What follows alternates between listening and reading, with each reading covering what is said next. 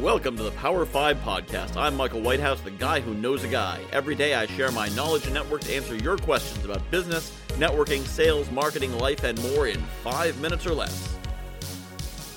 Today's question is, how can I cultivate a relationship with a referral source? This goes back to what I've been talking about in the last 2 episodes about providing value. Now, there's 2 ways you can cultivate this, and I'm going to refer to this as introvert style and extrovert style because I talk about the 2 different kinds of networking. My style is extrovert style. It is about providing value first because I am not great at the introvert style, which I'll talk about in a moment, which is pay attention to them and do things that show you care, such as remembering key things. You're remembering that their father's got a boat and asking if the boat's in the water, and the health of their mother and their kids, and sending them cards on their birthday and all that kind of stuff. Those things are great. I totally recommend them. I don't do them because I can't stay on top of that stuff. But what I do, because I know I can't do that, is I provide value up front. So the one thing that we can all do is provide introductions. Now, I am the guy who knows a guy. I make connections for a living. People hire me to make introductions for them. But before I was the guy who knows a guy, I was nobody. I was this new guy in town. I went to a bunch of networking events. I didn't have a job and I didn't have a business. I just kind of had some vague ideas. So if I was going to meet with someone, what can I offer them so I'm not wasting their time? Well, I am meeting with a lot of people, and maybe they want to meet some of those people I'm meeting. So I would provide a couple of introductions just to justify my existence on their calendar. And after a few years, I realized that this wasn't the bonus. This wasn't the gravy. This was the meal. The introductions were the most valuable thing I was offering. So you can cultivate a relationship with a referral source by providing value in the form of introductions, or if that's not your style, you can also provide it in the form of knowledge and appreciation, which is more what I call the introvert style. So if you happen to notice an article that you think they'd appreciate, send it to them. If you can cut it out and mail it to them, even better. Physical objects are always fantastic. You read a book they might like, buy a copy of the book and send it to them. We're talking about probably $8 for the book and $8 for shipping? $20. Not a lot of money. If it is a lot of money for you, don't mail them a book. Maybe just email them a book recommendation. Hey, I read this book. I thought it was great. Here's a link to it on Amazon. I recommend you check it out. If they're a referral source, they can probably afford to buy a book because they're probably pretty successful.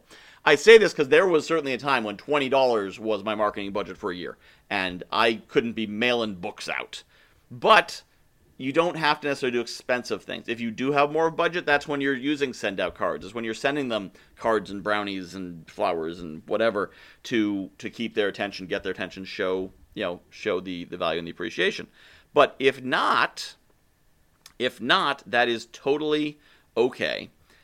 You can show value all kinds of different ways. Introductions, of course, recommendations, of course, and explore beyond just business. So you're probably thinking, I want business referrals from them. What can I send to them for business? But if you get in a conversation, you find out that they do have kids, or they've got a back problem, or they they're not sleeping well, or whatever.